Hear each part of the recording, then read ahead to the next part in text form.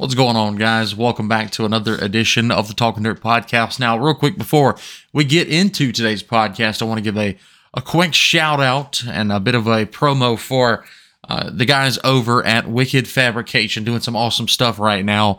Guys, if you want to make your race car faster, if you want to make your race car faster, if you want consistency, a setup, man, that's really going to be there and help you along the way, get with Banjo Duke and Wicked Fabrication. He does everything, man. Setups to shocks to bodies, modifications, brand new race cars. We can do it all at Wicked Fabrication. Just this past weekend alone, in two separate races here in the Southeast, Wicked Fab has a top two at the dirt track at Charlotte, and over at Lakeview, you had 1, 2, 3 Wicked Fab cars in the top 5 at Lakeview. So, guys, when I tell you that Wicked Fab can make your car faster, that is an absolute guarantee. Get with us today. Go to facebook.com/Wicked Fabrication and send them a message. Or, hey, there's a little call icon right there. Give Banjo a call. Let him know what you need done on your race car. And I promise, at the end of the day, we can make your race car faster. Get with us today. That's Wicked Fabrication on Facebook, facebook.com/Wicked Fabrication. Go visit them today. And now, let's get back to your scheduled programming.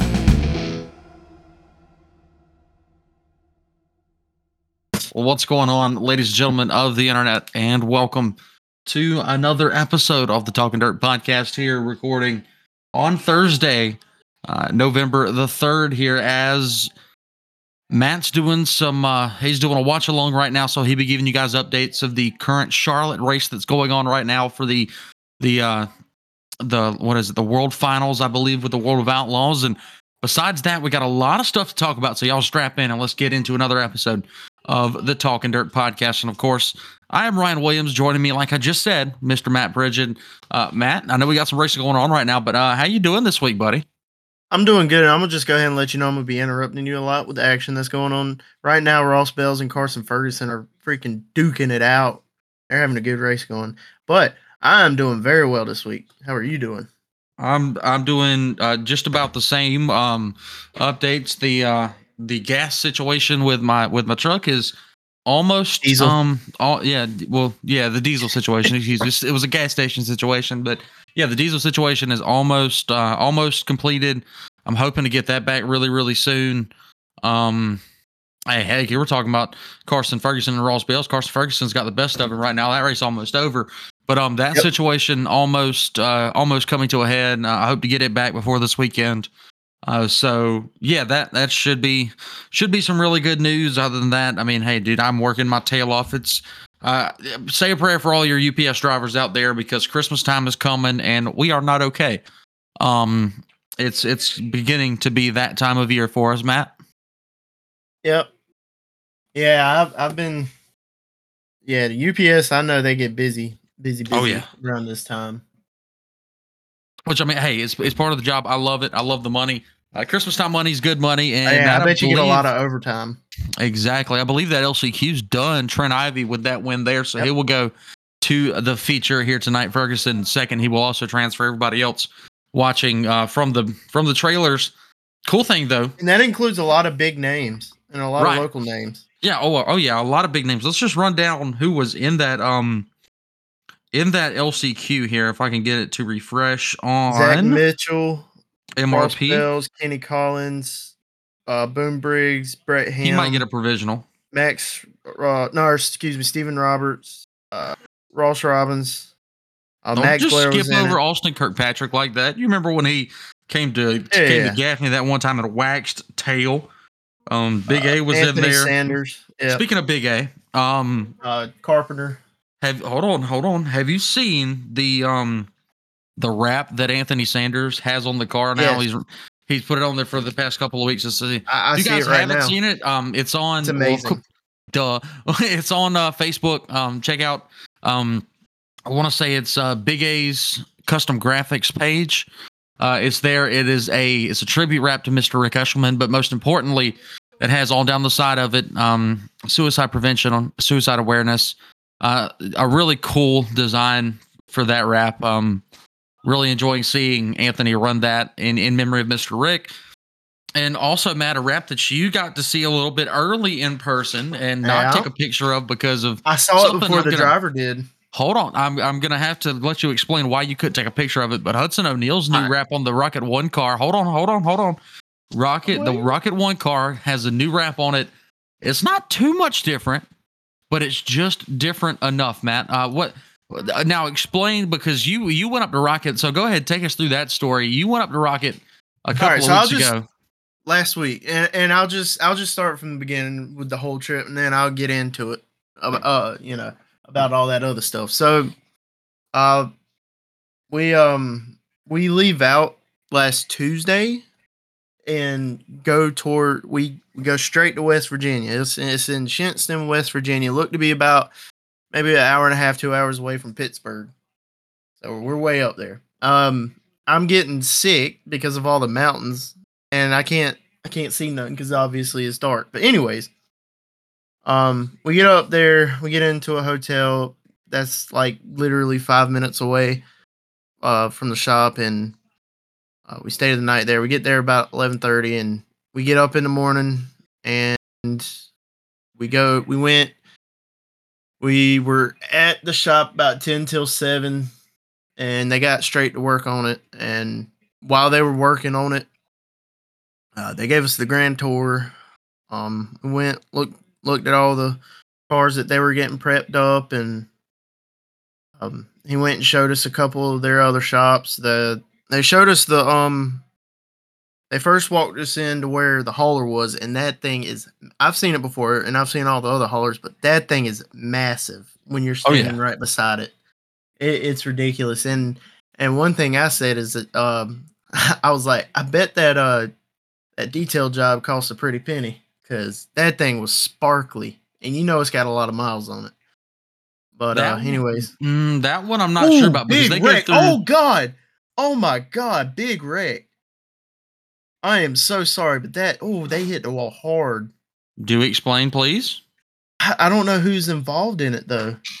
It looks like the apparent track champion at Port Royal. I don't know. It looks kind of like Kyle Hammer's car. It's like an orange 48 or 45 or something. And then there's a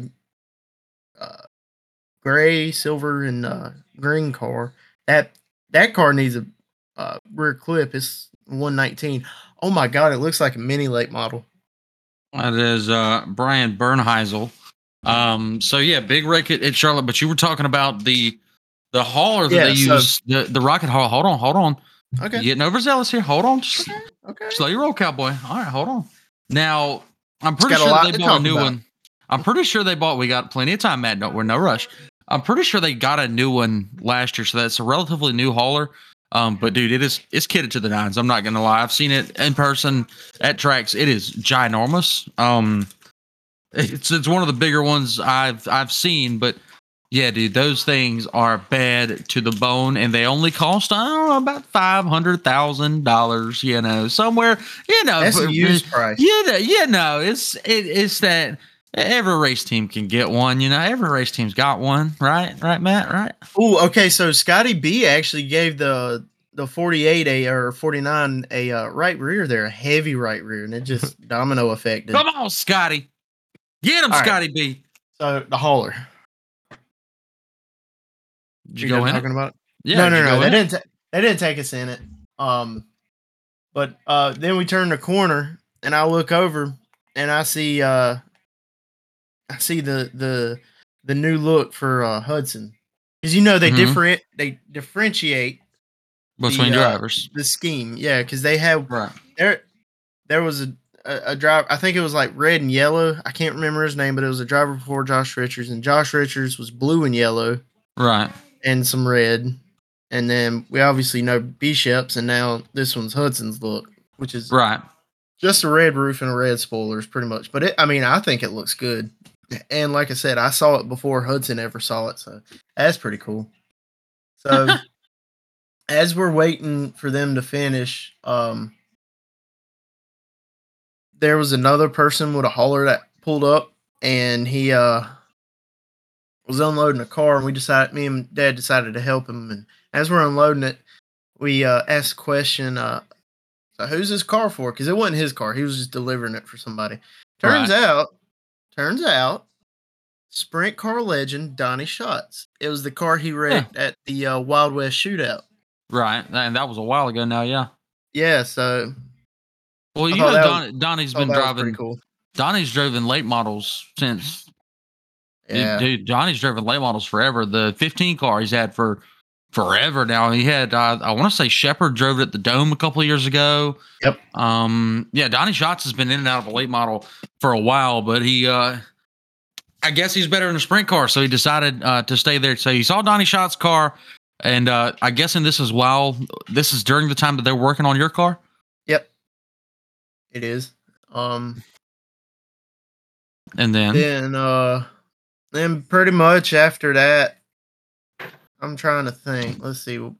Nothing really happened after that. Right after they got finished, we decided to see if we could go in the merch store. I was trying to get some exclusive stuff, man, before it hit the internet. I was trying to get me some Hudson merch. Right. But apparently what the deal is with that is Rocket's just going to be responsible for Rocket One merch, and then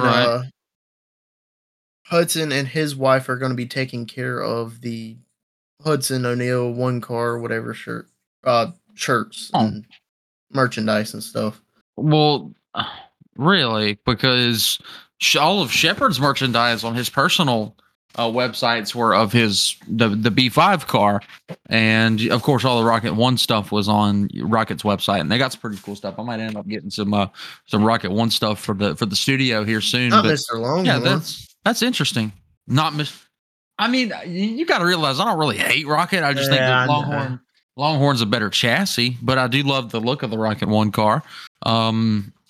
It's pretty much a staple in dirt track racing at this point. Oh yeah, for sure. It's I really see Longhorn and Rocket as, number one and number two, as in no particular order, by the way.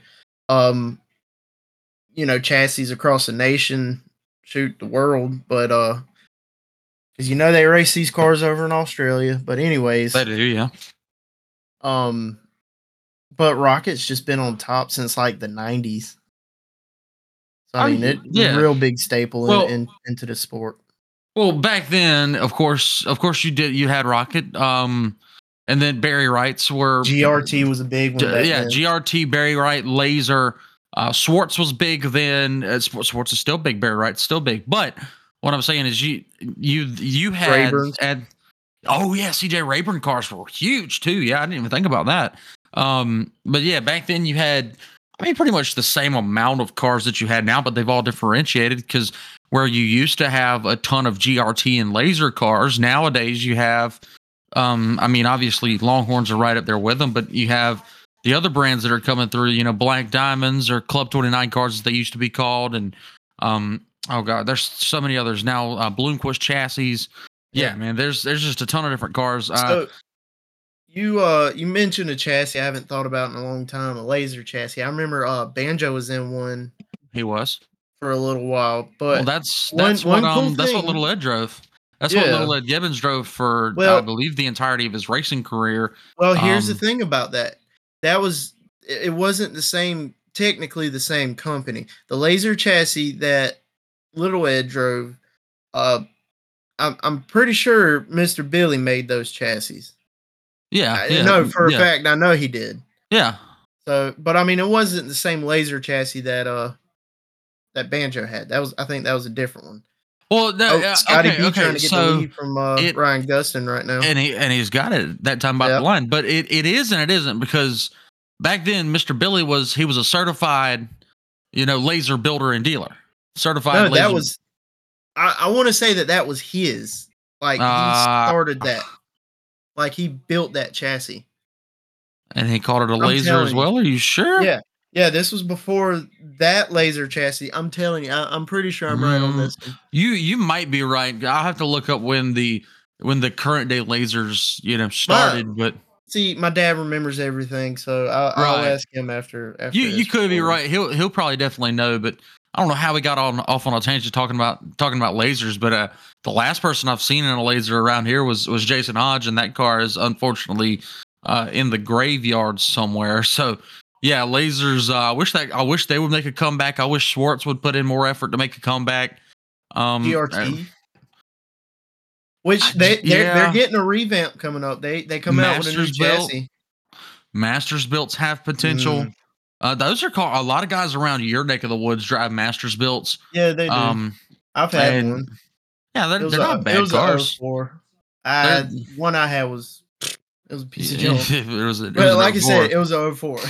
I was going to say they're not in 2016. They're not terrible cars. They win races. That's what Michael Rouse of Sweet Potato Express is. John Eller, of course, the Ellers they build Mastersbilt race cars. Michael Marlowe. Yeah, Michael Marlowe has a Mastersbilt car. A lot of people in the Carolinas. You're right. That is a Mastersbilt. So yeah, those cars are all over the place here in the Carolinas, but you don't really see them outside of the Carolinas, which is a bit of a shame. And then also like there's capital cars, but not really around here. There's one capital car that I know of is Sean Harrell. Yeah, we're gonna get into Sean Harrell. Don't you worry, we're gonna get into Sean Harrell. But yeah, that's the only real capital car here in the Carolinas. You got to go to Florida, Alabama, Georgia, Mississippi, and other places to find those. Speaking of capital cars, have you seen that?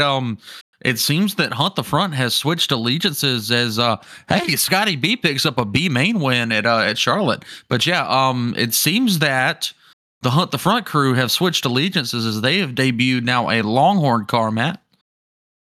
Well, I just don't get me wrong, Capital's a good car, and Shane Clanton does good with it, who's starting on the pole tonight, and I thought he was going to win last night. But, as far as they go, I don't think the Capital's the right fit for their super program. I mean, they got it spot on for the crates. Oh, I just seen Greg Clark go by on Dirt Vision. Sorry. But yeah, they got that. I mean, they got the Capitals, dialed in for crates. I mean, he is, in my opinion, I feel like he's one of the better crate drivers in the nation. Oh yeah, I agree with top 10. I agree. I'd push that. I'd say right now Joseph is top 5 as far as crates are concerned. Because in the past year, 2-3 years, he hasn't raced 604s much, but anytime he does, he is in victory lane just about every time, if not in the top 5. Every time it's a big money race. He won the 50K last year. He won 27K a couple weeks ago. I mean, their crate program's on fire. Oh, 100% agree, and good on them. I think they'll do good with the Longhorn, though. I'm sorry, but they finished top 3 week 1 with it. Yeah, they had a good run at East Alabama with it. Yeah, you're right about that. At East Alabama, I believe Overton won that race. So congrats to Boverton. He got a win there, and looking good so far at Charlotte. He finished top 3 last night. So yeah, good run so far at Charlotte. But how about this, Matt? Running now at Charlotte, the third LCQ, Peyton Freeman now driving for GR Smith in the 22 car. Peyton Freeman's a guy who I've raced against. Yeah. Okay. Yes, you've raced against him, but just I got lapped by him. Hold on. Just overall through his career, Peyton Freeman, in the past couple of years, it was a little interesting because 2021 he ran mainly, if not all, in Georgia, Alabama. He followed the Southern All-Star Series. Yeah. Now this season it was a little wonky as he went out Midwest for multiple months, and he had top 5s. Top 10s, but I don't think he amassed a win. And I think that this new partnership he has with GR Smith as Dalton Wilson takes the lead from him here, this new partnership with G.R. Smith for Peyton Freeman's really going to open some doors for him. And Oh yeah, for sure. yeah. Yeah, I think your stream's a little bit ahead of mine. I don't know if you're watching on Race Pass or No, stream. I just got it pulled up on my Race Pass. Dalton Wilson is the current leader. Yeah, I'm Another looking guy on Dirt Vision. I wish you could see Gordy Gundecker's wrap. It looks real good. He's sponsored by Napa. Is it the blue and white one that Kevin put on the car when he was down at Gaffney? Yeah, okay. That wrap's pretty bad to the bone, I'll say that. So yeah, Clay Knight's also in this race. Another one of the best wraps out right now. Dustin Mitchell's running 8th in this LCQ. Good to see Dustin back fresh off of a Steel Block Bandit championship up at Beckley last week. Took a big win up at Beckley. Congratulations to Dustin Mitchell and company. As I told his PR man Bobby, I told him I needed to get my hands on a couple of mini doors and a T-shirt of that wrap because it is. I love the Halloween themed stuff, man. Ooh, speaking of Halloween themed wrap, this is a bit of controversy. There's been a couple of things posted on Facebook today. You remember that Bobby Pierce 2021 World 100 wrap with the Scooby-Doo themed wrap? Yeah. People are now claiming that he stole it almost verbatim from Corey LaJoy when Corey LaJoy drove the number 32 car back in 2019. Man, that's ludicrous. He stole it from Scooby-Doo. I mean, come on. I just don't. You're right. The little copy thing. Someone's already done it. If you think about it, someone's already done it. Just about. You know. Just about. I mean, but at the same point, you're right now, because it is a mystery machine. Right. When it's a specific rap like he did for with the Ricky Bobby raps this year for the Eldora races. Sure. Right. So I mean, if you're doing it for a specific reason, no one should say, "Oh, he's copying somebody." Now, if you look at say if someone copies Dalton Wilson's rap. Now, then you could say, "Yo, why are you copying me?" But if you're doing it I don't know. Like if I did a Richard Petty throwback. Well, he copied Richard Petty. Well, okay, yes, I think of it that way too. But I was just bringing that fact out because it was there was a couple of posts that I saw on Facebook earlier talking about, hey, you're pent up tonight. I'm loving it right now. I'm loving it. I'm loving the energy, energetic tonight. The emotion that Matt Pridgeon has finally started showing on Talking Dirt is beautiful.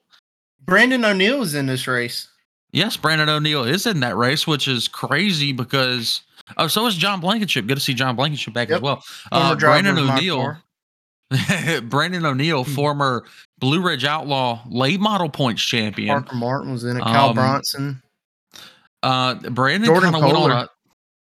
Brandon kind of went on a hiatus there for a couple of years and has finally shown back up driving in super stuff now. So it's really good to see Brandon back out there in racing once again as he's running tonight with the World of Outlaws. Gordy Gundaker 1 spot short, so that beautiful number 11 Napa machine will not make tonight's main event at Charlotte. But Matt, we've rambled for long enough. Are you ready to start talking about some of this racing that we saw last weekend? Because again, there wasn't a whole lot. There were just 2 really big events here in the Southeast, or in our little corner of the Southeast, I like to say.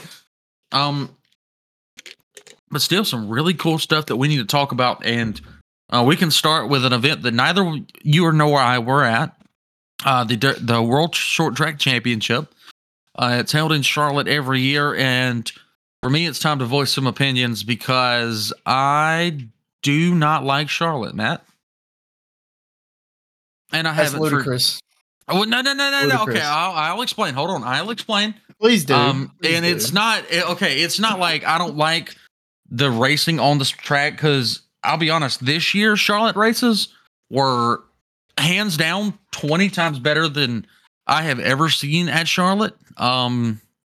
Especially those years where it was a little hot. The track was super, super dusty and all that stuff. God. But my big thing for Charlotte, that's why they call it the dust track at Charlotte. But my big thing at Charlotte is you're putting on this race that is supposed to be a spectacle. It's supposed to be the biggest race for these local divisions all year long.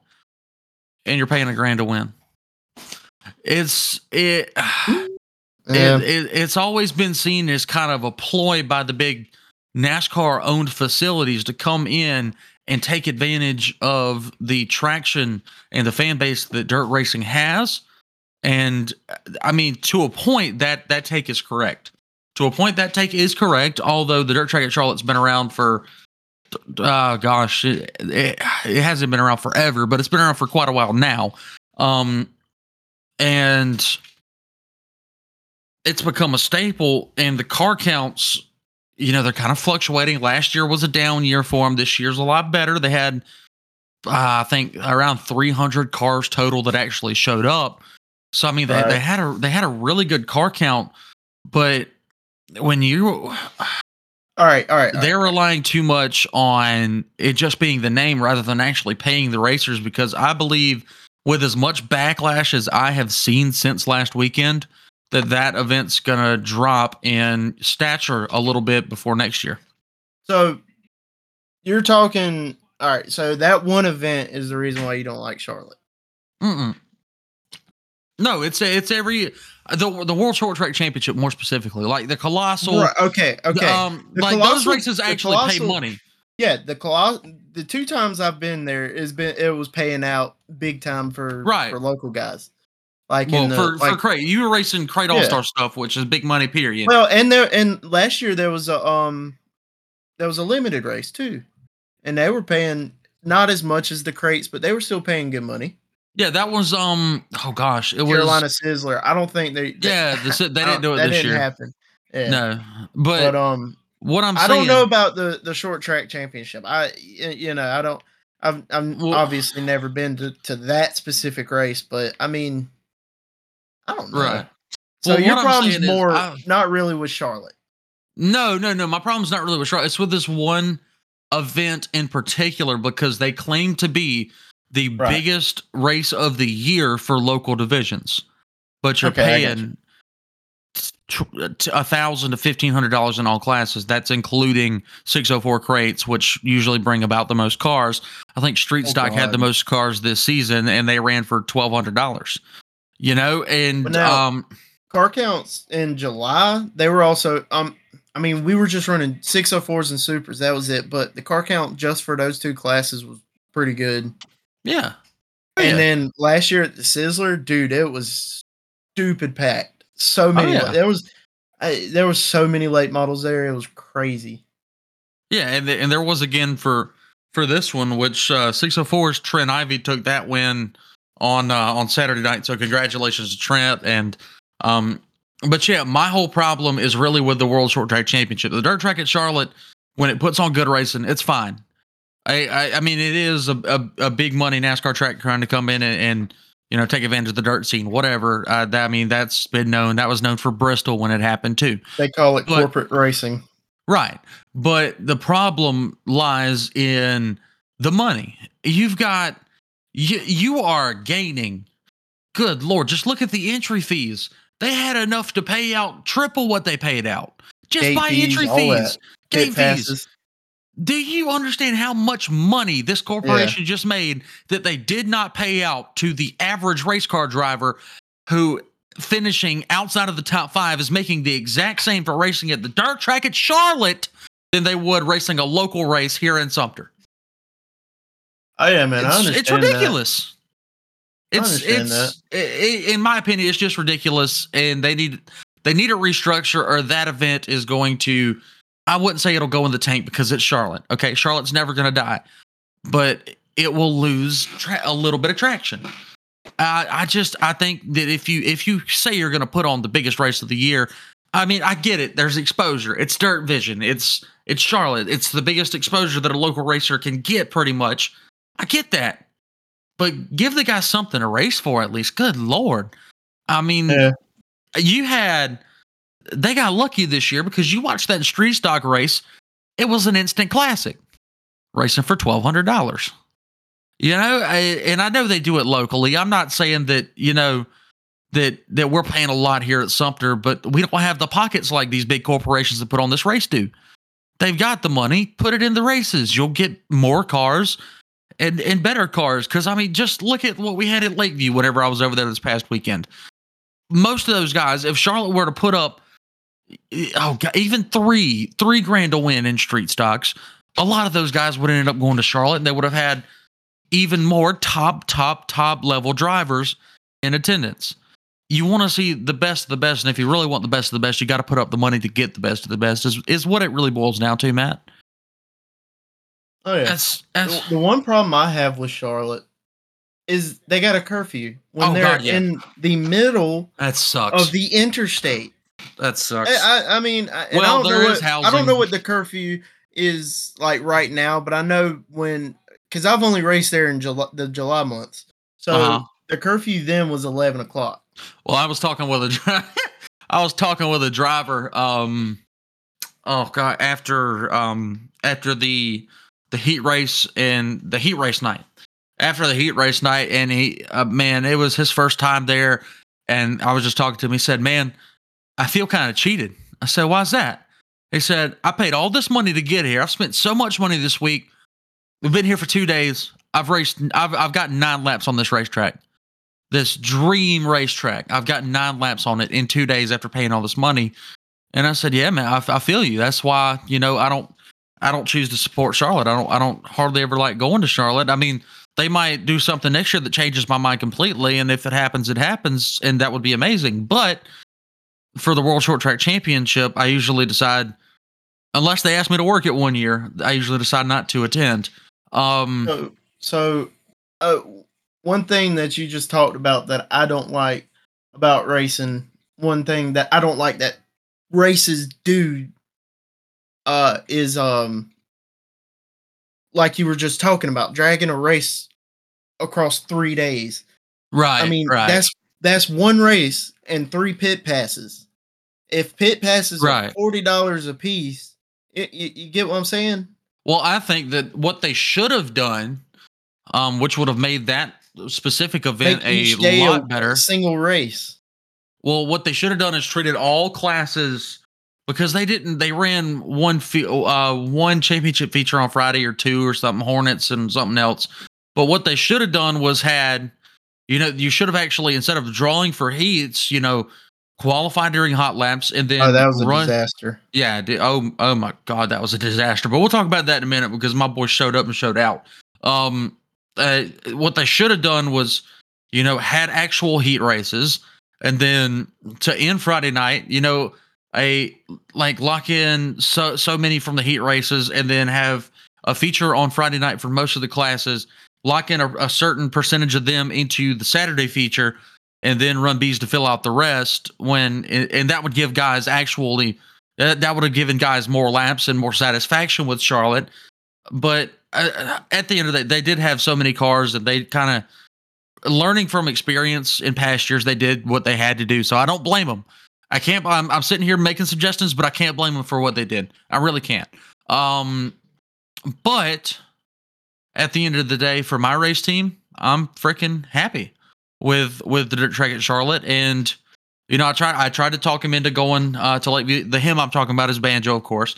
I tried to talk him into coming to Lakeview to race, but you got to realize, Matt, like I was saying earlier, with especially these guys that have their own, that work on cars, set up cars, build cars, whatever.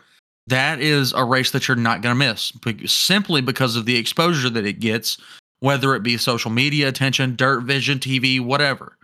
So not only attention, it puts your work to the test. You show people you can run up front with the best of the best, and they're going to know who you are and what you do. And boy, did he. Oh my gosh, that man, first off, on Friday, fantastic in the heat race. I think he Matt, he drew I think he drew a 92 out of 100. So that put him way behind the 8 ball. Robbie was a little bit better. Robbie started, I want to say, 5th in the heat race. Mickey started 7th in his heat race and ended up finishing 8th. David started back in 9th in his heat race, but I want to say it was 9th or 10th, and worked his way all the way up to 5th in 6 laps, which was pretty cool. 5th, and they were taking 4, I believe. And so that meant that he and Robbie both had to race in a B main on Saturday. and racing a B main Diddy. Banjo started on pole, led every lap of that of his B main, won that clean as a whistle. And then Robbie unfortunately didn't make it. Neither did Mickey. That was very unfortunate. But Banjo did work his way into the main event, and then on Saturday night in the main event started 17th. And dude, I've been watching. I watched the highlight video a couple times, and every time they put the camera on these race cars, you could just see him weaving in and out of people, making 3 wide moves, 4 wide moves from bottom to top. The racetrack was perfect. I'll give Charlotte that. In previous years, the racetrack hadn't been that great. This past weekend, it was perfect. But yeah, just working his way in and out of race cars. Then he gets up there and battles with Mitchell Duval and Devin Morgan, who ended up winning the race. Congratulations to Devin, first off. But yeah, with about 3 laps to go, David worked his way into third. And then white flag lap throws an amazing move on Mitchell Duval and gets by him, and then comes home to finish second. So yeah, 17th to second in 20 laps is almost unheard of. And he did the dang thing. Congratulations. Second place, Wicked Fab on top. We're cooking up some really special stuff. I'll say that. Say that at the least. But yeah, Matt, overall that street stock race was pretty good. Like I said, Trent Ivy won the 604 race. I want to say one of the Cowan brothers won. I want to say it was one of the Cowan brothers that won 602s. I'm actually about to pull it up right now and look at it here. 602s. It was Gavin Cowan. I don't know are you familiar with the Cowan brothers out of Georgia, Matt? Hayden and Gavin? I'm more familiar with numbers. Let's see. Gavin's a number 19, and I don't remember what Hayden is. No, I don't think so. But it's 2 young brothers, Hayden and Gavin Cowan, both a lot of potential driving 602s right now. Daniel Parker was second in that race. AJ Bellinger was third. Good run for AJ Bellinger, a guy that's local, close to you, actually. Good run for him. And Jordan Kohler, you were talking about him earlier. He finished 4th in that race. Our boy Austin Mintz finished 7th. Let's see if anybody else we know here. Luke Cooper finished 10th. Travis Sharp finished 12th, actually. Really good run for Travis Sharp. Let's see here. Any more that we might know. Baron McDowell, 20th. Chucky Duncan, 21st. John Price, 24th, couple of laps down, unfortunate. And Brian Mullis, 25th in the 602 main event there. Let's see here. Another thing I didn't really understand is they ran the Northeast classes. The sportsman modifieds, which were the crate modifieds that ran at Lakeview, and they also ran the pro stocks from the Northeast. I mean, they had a decent car count, but that's a long haul for those fellas.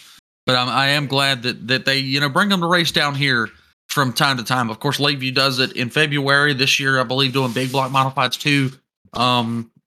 Yeah, some really cool stuff going on down there this winter. But yeah, Pro Stocks, the Northeastern Pro Stocks had let's see, oh gosh, Josh Coonrott go to victory lane with them, and the Sportsman Modifieds, Kevin Ridley, not a name I'm familiar with at all, but he won that one. 604s we were talking about. Familiar. Me. I don't know why. 604s. Here's your class, Matt. So, of course, I told you earlier, Trent won. Old Dylan Brown finished second. Ricky Green finished third. Good run for Ricky Green. He seems to be kind of transitioning right now into more of a 604 driver than he was a street stock driver, and that's good to see. Always good to see progression as he's had a really successful season. In a late model. Yes, it is, but he seems to be driving that a little bit more now than the street stock, and he had a really good run to show for it. Jeremy Steele was 4th. Good run for Jeremy Steele. How about speaking of another Steele, Travis Steele looks like he's coming to Sumter this week, and I'm excited for that one. He should be one to watch there. Jameson McBride was 5th. Let's see any other names that we know. Matt Long 6th. Benji Hicks on the 55 finished 9th. Let's see here. Jordan Kohler pulled double duty. He raced in that one too. He finished 11th. Stephen Padula 12th. Let's see. Colton Truell 15th. Remember Colton Truell? He was big in the news. I want to say he won Charlotte. What was it, last week or last year? Excuse me. I want to say he won Charlotte last year or the year before. Colton Trull was in the news pretty heavily there for a little while. Kendall Tucker finished 16th. Let's see who else we got here. Jeffrey Johnson was in the race. Yeah, Dan Brewer was in there as well, but that's pretty much everybody that we might know out of there. UMP's Taylor Cook won over Ethan Dotson and Justin Haley. Let's see, Austin Holcomb 4th. Let's see, Mike McKinney 5th. Where did the Highside Tickler end up? Oh, the Highside Tickler wrecked out. Kyle Strickler DNF for that one. Let's see, 602 mods. We might know a couple of these names. Ty Norder took that victory. Michael Leach 2nd. Jeff Robinson 3rd. Thunder Bombers. This was a really cool race, Matt. Thunder Bombers were a really good race between Rod Tucker, Benji Knight, Mark Towell, Hunter Funderburg was up there, Blake Bentley. Jonathan Henson looked pretty good there for a while as well. Thunder Bombers was a great race with Rod Tucker taking victory when it was all said and done. Congratulations to the Hot Rod. Mini stock main event, Matt Gilbert won that one. Stacy Brock 2nd. Nicholas Broom 3rd. Hometown boy J.R. Mosley comes home 7th. Travis Mosley was 8th. Good run for him. Let's see, Austin Brown back in 15th. Harley Holden was 18th. And yeah, a lot of other guys that we know through that race. 26 cars took that main event. And 3 Hornet features. Winner of feature number 1 was John Wyndham. Winner of feature number 2 was Newman Presnell. And winner of feature number 3 was Dan Benson. A Lancaster driver getting in there. Congratulations to Dan Benson on that win. So yeah, Matt, overall, as much as I may have a gripe with the way that Charlotte runs its races, car counts continue to be really, really good. And overall, it's a successful event. I just really wish that they would pay more money to these drivers who, spend almost, if not more than they get paid to race, Yeah, I understand that. Which, I mean, that's just racing. You ain't never going to make no money racing. Well, no, you're not ever going to make no money racing. But unless you're Jonathan Davenport and win $1 million purse. Right, but at least, give them something to race for, Like, this week at Sumter, of course, your local shows aren't ever going to pay as much as your big shows, but we've tried to be those kind of people here at Sumter, and put up at least 1 or 2 solid money races for every class this season. I think we almost did that. Might have missed 1 or 2 classes, but still, you got to put the money in to get the racers, and I feel like we've done a halfway decent job at it at least, but. Now, Matt, let's talk the race that you and I were both at. Of course, I was on the call filling in for Mr. Alan Dietz. Once again, thanks to him and Scott and Timmy and everybody there for having me. I really enjoyed my time there. Great racetrack, great staff. All around great. And it kind of did make me think though, Matt. I'm pretty spoiled with what I got going on at Sumter because. When it comes to calling races, at Sumter, there is always something to talk about because when I go to these other tracks, I'm realizing how much bigger these tracks are than Sumter because you don't really have as much going on down the straightaway because the straightaways are so long. And at times I was just like, I talk them through the corner and then all of a sudden they're down the straightaway and nothing's really happening. I'm just like, and then they pick it back up. But at Sumter, it's like, the track's so small that there's just always action wherever you are, and it makes you think too because is Lakeview what is Lakeview classified as a 3/8 or a 4/10? 3/8. So it's classified as a 3/8, which is interesting to me. Sumter is also classified as a 3/8. Which track would you say is probably possibly, but which track is way bigger than the other? I'll put it to you this way. My fastest lap at Lakeview was I want to say like a 16.8. And that was unofficial. My fastest lap I've ever turned at Sumter is 2 seconds faster than that. And that's official. Which makes me think that Sumter is a little bit smaller than we're giving it credit for. Although I have seen Lakeview called as a 4/10, which that got That kind of No. irks me a little bit. That No. kind of irks me. When 'Cause tracks say they're look 4/10, hold on. When tracks say they're 4/10, when you're talking fractions, this is just basic math. You go back to fifth grade math class, or well, not quite fifth, algebra 1. When you have a fraction, you're supposed to divide it down into the lowest common fraction. So a 4/10 track is a 2/5 of a mile track. You All see right. what I'm saying? All right. That Yeah, gets but me. you're no. You're looking at it wrong. All right. So see, I'm a machinist, so this is how I look at numbers because I Okay. deal with these kind of numbers all day. When they say 4/10, they're saying 0.4 miles, 4/10 of a mile. They're not saying 4/10. Oh, I understand. I understand. It's Yeah, 0.4. yeah, So that's right, where they get the 4/10 from. right. So yeah. Okay. I understand that. I understand, but I'm thinking of it as a fraction because you say something's a 3/8 of a mile. You know, Yeah, it's 0.375. That's 3/8. right. Yeah, of course. It's yeah, you're right, but that's the way that I've always thought about it because just seeing that number, it always irked me. I was like, it's 2/5. I've always since I've started this, I have always done that, and that's just Right. one of my Well, little things, I suppose. when you say it, it does come off as a fraction, but Right. when I'm talking about right, like people, that don't deal with like decimal numbers all day, every day, that they'll it sounds like a fraction of them. But guys like Right. me, when I hear a number, I just automatically think decimal. Right. Hey, I don't blame you at all because you in that line of work, so you know a thing or two about that line of work. But So funny thing is when I first started tech because I went to school to be for machinist or machining, and the first thing we had to learn was the decimal form of every fraction up to 64th. right, Like have I them still I still memorized. I still struggle with that. Even when it comes to like bolts and bits and all that stuff, I still struggle with that every now and then. Try and figure it out by memory. It's just muscle memory for me now. Well, yeah. If I was in the same line of work as Yeah. you are, you know, and I'd probably have it too. But you got a leg up on me in that category then. And those people, I don't know if you're this way, but have you ever seen those guys around the shop or probably possibly in your cousin Johnny's shop that can just go up to any bolt, put their fingers on it, and tell you what freaking size it is? I've never understood that. I'm that guy. Of course you're that guy. I'm like Nah, not I don't get it right every time, but Banjo. 8 times out of 10, excuse me, 4 times out of 5. I'm just kidding. But I say 7 or 8 times out of 10, I'm gonna get it right. That's what I go to. Like I'll be hanging out with Banjo and whatnot. He'll do that. He'll like put his fingers to it. We're like, hey, grab me a 7/16 or whatever. And I'm like, how in the heck did you do that?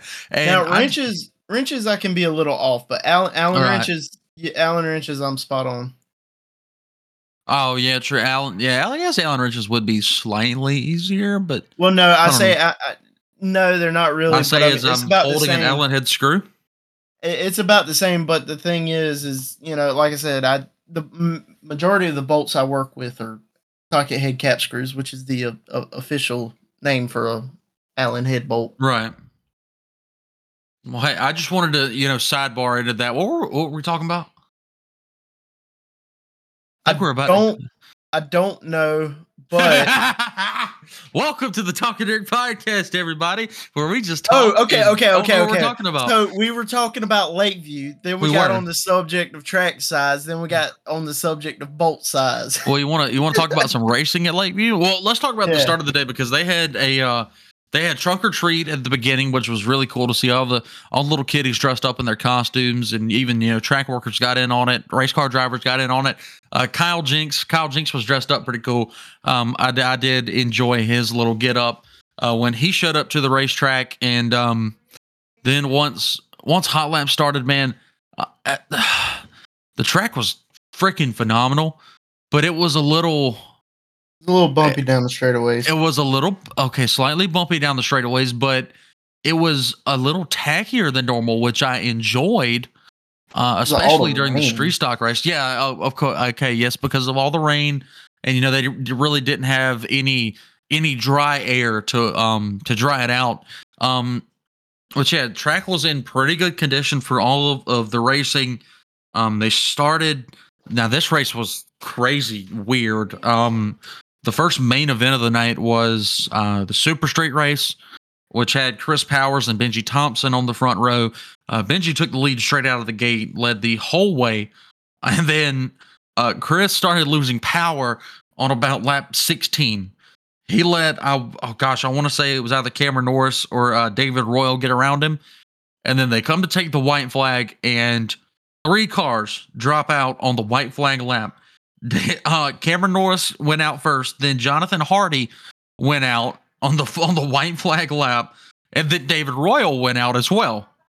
So 3 cars in one lap all come to a stop just about on the white flag. They all get off the racetrack, and Thompson comes around. Him and Chris Powers were the only 2 cars under power on the white flag lap. It was crazy. We started with 7, ended with 2.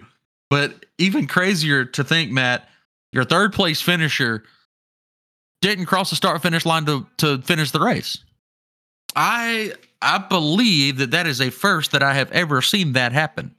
I've been doing this a while, but I do believe, sir, that is the first time that I have ever seen that happen on a racetrack. Any thoughts or comments there? Because that was kind of wild. Have you ever seen anything like that? I'll ask.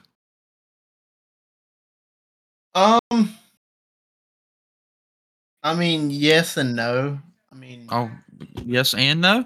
Because I mean, if there's 3 race cars or whatever go karts, I'm sure I've seen it plenty of times in go karts. But well, I'm just saying, like you have 5 drivers still racing on the white flag lap. You have 5 cars, and then 3 of them all go out on the last lap. Not even wreck, just break. Oh yeah, no, I haven't seen that. I haven't. I saw it Saturday. Exactly. Okay. Yeah, we've both seen it now. It's the darndest thing I've ever seen. But congratulations to Benji Thompson on that race win. That was he was on a rail. Yeah, dude. He was flying. And then the next race was the big Brian Owens Memorial. First off, we were there on Saturday to commemorate both Brian Owens and Kevin Outlar. Outlar, excuse me. I said it right all night Saturday, and I just messed it up. So yeah, punch me next time you see me. But yeah, we were there to memorialize both of those guys, and I really think that these drivers did a pretty good job at it. The street stock race, first 7 laps, Matt, one of the best races I have ever seen in my entire life. I will say that straight up. The first 7-8 laps, 2 and 3 wide throughout the entire field for the entirety of those 7-8 laps. Between TJ White, who obviously led us from the point, him and Terry Caples Jr. were right there at each other's throats. Then Terry kind of faded a little bit, and he was there with Cameron Holloway. Daryl Moran was outside front row on the start. He was in a 3-wide battle with Caples and Holloway before he ended up getting shuffled back a little bit. Andrew Baker, who made the trip down from Lancaster, he was up there battling with those guys 2 and 3 wide with Cameron Norris.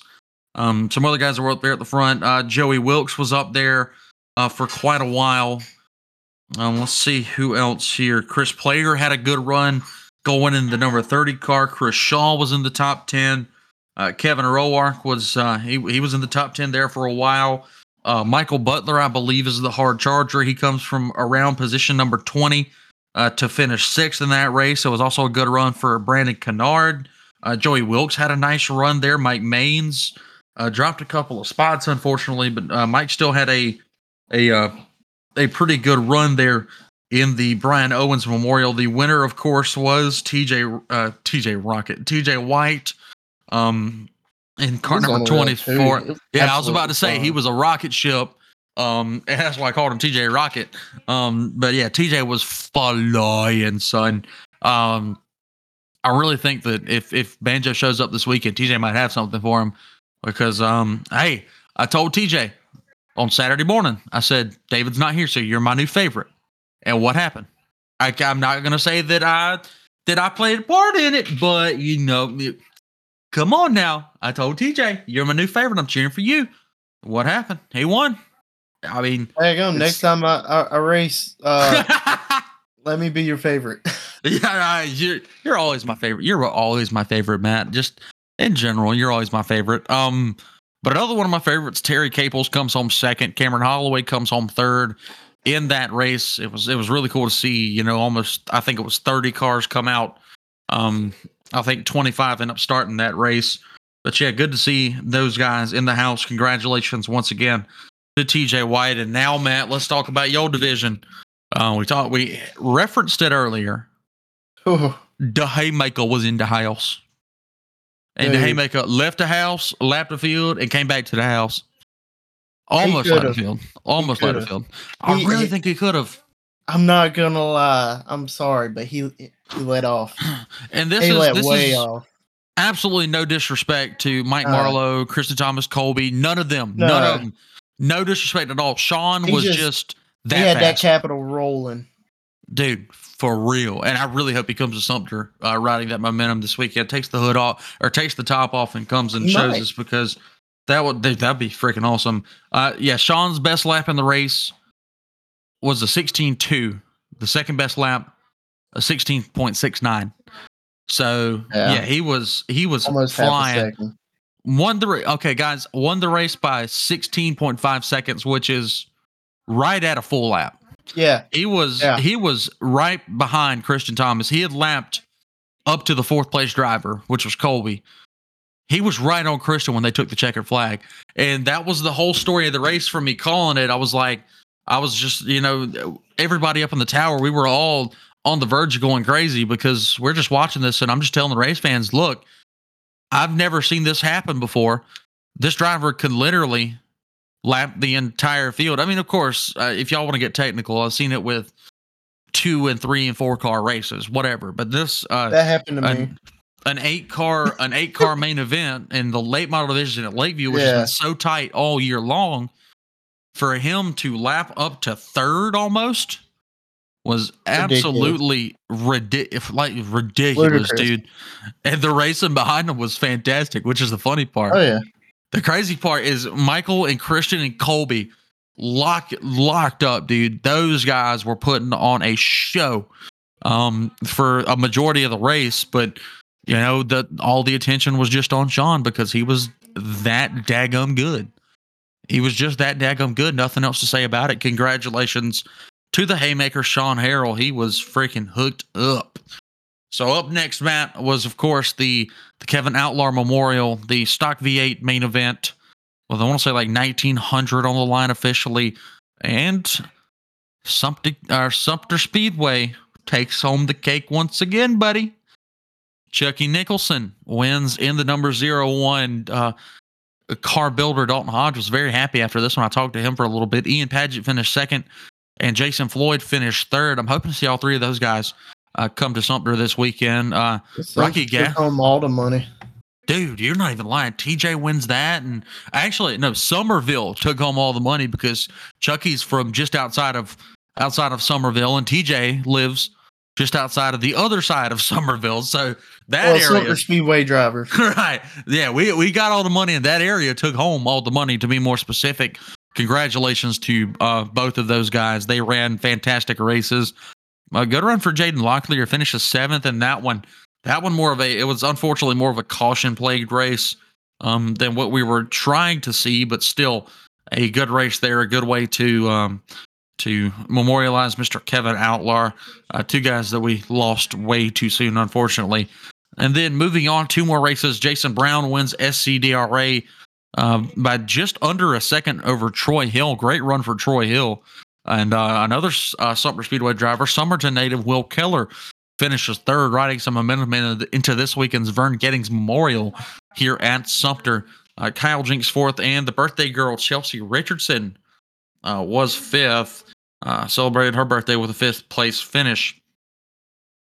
And then the modified main event to end out the night, Dustin Watkins with a 2.2 second victory over Mike Beasley, with Colton Beasley in 3rd. So a good run for Dustin Watkins, well on his way to the second half track championship in the points for, remember earlier this year, they split it into 2 separate halves of the season. So I think Dustin won the first half as well, I believe. So I'm not sure about that. I'm I don't not know. either, but I want to It say he was probably did. close between him and the 23. Right. Yeah. I forgot about the 23, which he wasn't there this past weekend, which kind of concerned me. He didn't race much in the second half. Oh, yeah. He wasn't there. Jonathan Hux wasn't there. I heard they got a new car, so that's pretty cool for Jonathan Hux and company. But yeah, Matt, that was the racing from last weekend. Little preview for this weekend. Obviously, we have been watching off and on during this podcast live right now. The dirt track at Charlotte for tonight's running of the You forgot about a race the World too. Finals. What's that? What else raced this past weekend? The season closer for the Steel Block Bandits. Oh, right. Yeah, the season closer for the Steel Block Bandits. Let me see if I can find that real quick. What was it on, Matt? Was it on? I'm pretty sure Race Pass. I'm not. I don't know though, but you could probably go on Steel Block Bandits Facebook and find the finish order. I has it. I has it. So I but has it. but on the way to Rocket, we did pass through where Wythe or With or whatever it's called. We passed like that area, and then we passed Beckley, like around that area. Right. I thought that was pretty cool. Yeah, they were at Beckley. And I remember last week on the episode, I was like, I don't remember which one it is, but it's one of those West Virginia tracks. I know that. Or the Virginia, West Virginia tracks, whatever. But they were at Beckley for sure, and for sure this time. And this one, Matt, I really, really thought that this race was a perfect setup for Tyler Bear in his own backyard to take away that championship from Dustin Mitchell. But Dustin proved me wrong and the rest of Bandit Nation. Dustin showed up, showed out. Great efforts from Team 32. Again, with a beautiful wrap on the race car. He won that 50 lap main over Zach Milby. Bear does finish third. He wrapped up second place in points.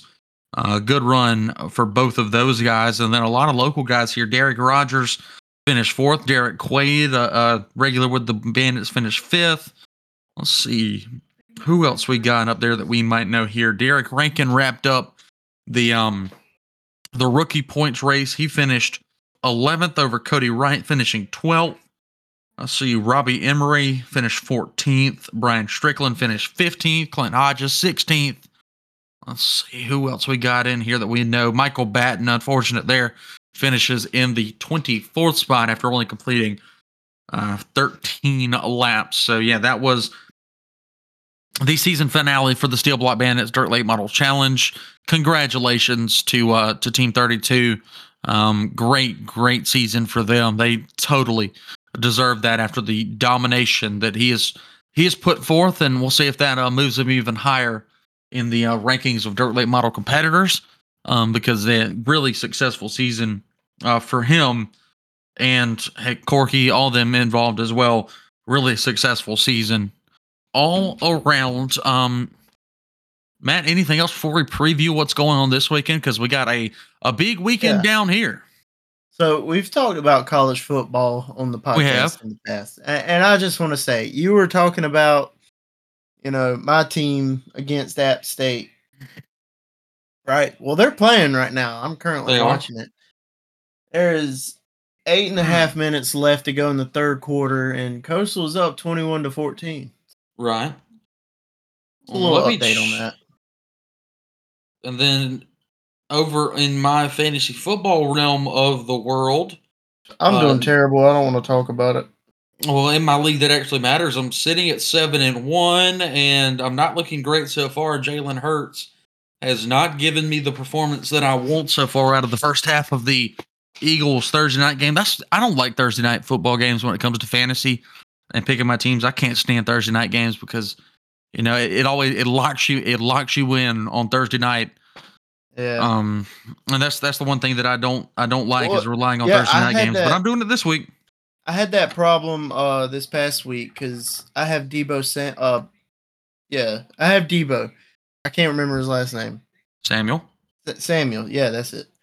So I got him, and I didn't know he was going to be out. So, like you said, Wednesday I couldn't change it, and then next thing I know, Sunday comes around and he's out. Right. But he was still questionable when I couldn't change my lineup. Well, hey, before we move on here from a little fantasy talk, take it from the racing man. If Deion Jackson, Colts running back, is available in your league, pick him up for this weekend and stream him as a flex or an OP or whatever it is in your league. Because I don't think Jonathan Taylor's going to play, and if Jonathan Taylor doesn't play, then that's going to be really big for Deion Jackson. I might actually throw him in one of my starting lineups. So, Matt, let's real quick preview this weekend because you might even be down here, but we got a big weekend here at Sumter Speedway. Season finale, the Vernon Gettings Memorial, the Turkey Day race that we have every year here at Sumter. This year, returning will be the Blue Ridge Outlaw Late Models. This time, it's part of their shootout series. $3,000 to win already. A lot of really nice names confirmed. I'm excited to see the turnout that they have. Excited to see the turnout that we have as a racetrack in total, because I feel like this is going to be a really, really big weekend. If you guys are anywhere near Central South Carolina, come down and check us out at Sumter Speedway for the Vernon Gettings Memorial Race. That should be a really big event, and I hope to see you there as well, Matt, as we end off the season. Really sad that you can't race it, that the car's not quite ready yet, but yeah, really excited for this final race here. And I hope that you're able to join me. Yeah, maybe I'll be able to show up. I'm not sure yet. I got to see what all's going on. But it should be a good race. I mean, Yeah. the Blue Ridge race at the season closer at Sumter. It's been that way for years now. So I mean, it's well, it wasn't last year. Remember last year they gosh, what exactly was it? It was a rain out. Well, it was technically a rain out, and it cleared up here, and we decided to still race. So we put a ton of money in street stock. If you remember that, Justin still came. He won the late model race that night, and I think Banjo won the money. No. I'm wrong. That was the night that Banjo won street stock and then got thrown out for seals, and I can't remember who exactly was confirmed the winner of that race. That was a year ago now, and my brain's foggy. I don't remember. But yeah, that's what happened last year. But before we close out the episode, of course, Dirt Track at Charlotte is going on, Matt. They just got done with the formation. Yeah, they're doing the Missing Man for Mr. Rick right now. And of course, the Super Dirt Car Series just ran their A main event. Excuse me. Matt Williamson won that one over Eric Rudolph and Matt Shepard. And the World of Outlaws are lining up now to run their A main event. So I guess before we end tonight's episode, we're going to take a quick pause in the action, and I or Matt or both of us are going to be back in just a moment to give a little review of what happens in this World of Outlaws A main event. And we are back here to give you guys a review of the race that just concluded here tonight, night number 2 at the Dirt Track at Charlotte for the World of Outlaws World Finals. And hey, quick race, green to checker, 40 laps. Tanner English leads all the way through, takes the lead from Shane Clanton on lap number 1, and from there, smooth sailing for Tanner English. About all that I can say about that. But man, it was some pretty good racing there. Pretty good racing throughout the field. Of course, Chris Madden was on a run late, and throughout most of the race. In fact, Chris Madden was pretty quick. Mikey Marler, your night 1 winner, looked like he was going to have a shot at it for a while there, but kind of gets sucked into the top 5 and couldn't get out of it. Tyler Erb looked really good in that race, didn't he, Matt? Well, he did at the beginning, but I remember he was running for what, like 6th, 5th, somewhere around there. Mm-hmm. But then towards the end of the race, I seen he had fallen back to, I want to say, like 11th. Well, you and I were discussing during that race. Tyler's a guy that when you see him, he is either ripping the cushion and super duper quick, or if it's a slicked off track and he's at the bottom, he's not the best. He's either really, really good, or he's not at the front. Is kind of what unfortunately happens with Tyler Erb. But still, man, a young driver that has a ton of potential. And you and I were talking about that Rocket One house car Hudson had a really good run there. Lost a couple spots late, but Hudson had a really good run there, adjusting to that Rocket 1 car, which I mean shouldn't be too much of an adjustment. He came from a Rocket into a Rocket, but yeah, like you said, you got to see that wrap earlier. It's a beautiful wrap, but a good run for him. And I was most surprised there that Tanner English gets his first ever win at the dirt track at Charlotte. Yeah, that was a big win for him. It was. It was a huge win for him. Of course, Rookie of the Year with the World of Outlaws, was close to the points win. I think Dennis Erb got him beat at the very end. Frustrating run for Brandon Overton. Overton was stuck in the mid pack the entire race. Ferguson was kind of the same, and I hated to see it for Trent Ivey, your third place finisher on night number 1, not able to back it up. Hate to see it for Trent. Hope better for him in the next 2 days. Because Trent has a ton of potential and needs a couple of good runs to really solidify himself with the World of Outlaws. Matt, anything more to add here before we close out the show? Yeah, and I'm going to make it really quick. I know this is talking dirt, but we have to talk about it. Okay, we'll talk about it. We have to. We'll talk about it. Yeah, this episode is going to be a little long, but hey, it'll be all right. So going into the championship weekend, now preface it. This is NASCAR. Preface this. Yeah, this is NASCAR. NASCAR championship weekend for NASCAR. After what we saw this past Sunday, I think Mr. Chastain gained a lot of fans. I was definitely not a fan of him before, but after that move, I call it a secret tunnel move. Secret tunnel. But no, and you hear the radio.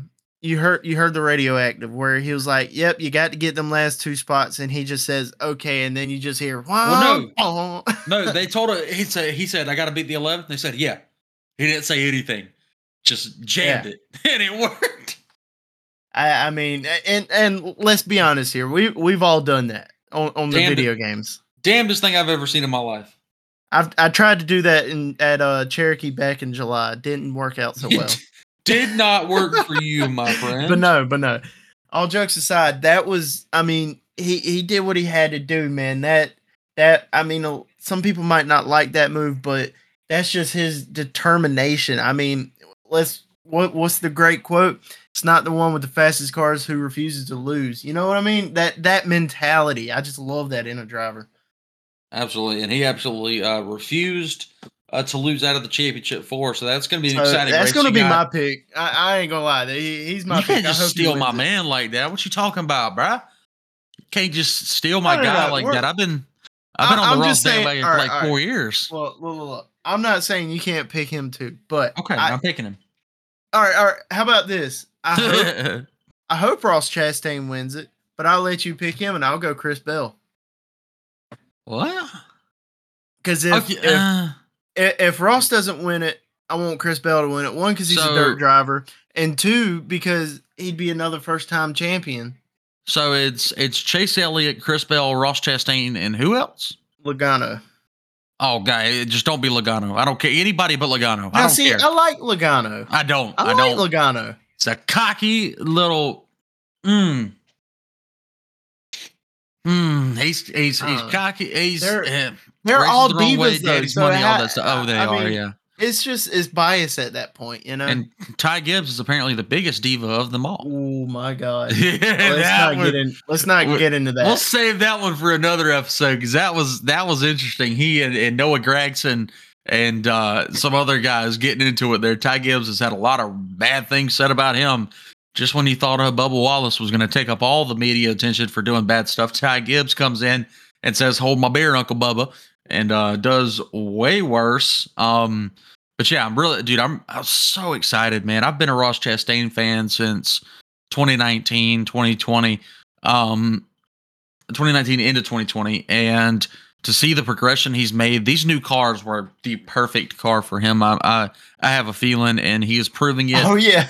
he proved it very well this past Sunday. And people say he's, I know that you and I had a conversation on a podcast earlier this year about Kyle Busch being the closest thing we have right now to Dale Earnhardt. I think I was wrong. I think it's Ross Well, Chastain. The way he's driven this year, the way that a lot of drivers don't really like it, the way that fans are taking to it, he's kind of growing into that role just a tiny, tiny bit right now. but see, you also think, you talking about driving style now. Driving style. I mean, I think Joey Logano's like that too, but people just don't like him. Yeah. Well, that's more of his attitude in general, and it's like Joey Logano's got. It's like a wrestling or no boss to wrestling. He's got that like slappable face, he's got that like that arrogant, cocky, want to slap him in the face. I mean, Ross doesn't have that. He's a watermelon farmer. Dang it. I mean, I don't know. It's just bias, It is. It's personal bias, but at the same time, who it's pretty much who messes up your favorite drivers, Right. At that point. Forever it was Kyle Busch, and now it's Joey, and go Ross Chastain, Melon Man to the top. Gosh, man, I love Ross Chastain. I really hope he gets it done after all the trials and tribulations that he's gone through since he started his NASCAR career. But Matt, we've run way over what we normally do here on this episode of Talking Dirt. I want to thank everybody for watching. Of course, you can find us on Facebook, facebook.com/Talking Dirt. You can find Matt on Facebook and YouTube as well. Look up Matt Pridgeon Racing and give him a follow there. Follow us both on TikTok. Matt is at the Pridge14 and mine is at Talking Dirt, of course. And guys, go ahead and like and subscribe if you're watching this on YouTube. Hey, add this to all of your playlists, all your podcast devices, wherever you find your favorite podcasts. Of course, this has been the latest edition of Talking Dirt. Pre-Vern Gettings Memorial. We'll get back to you guys next week with results from that. But for my co-host, Mr. Matt Pridgeon, I've been Ryan Williams, bidding you adieu for this episode of Talking Dirt.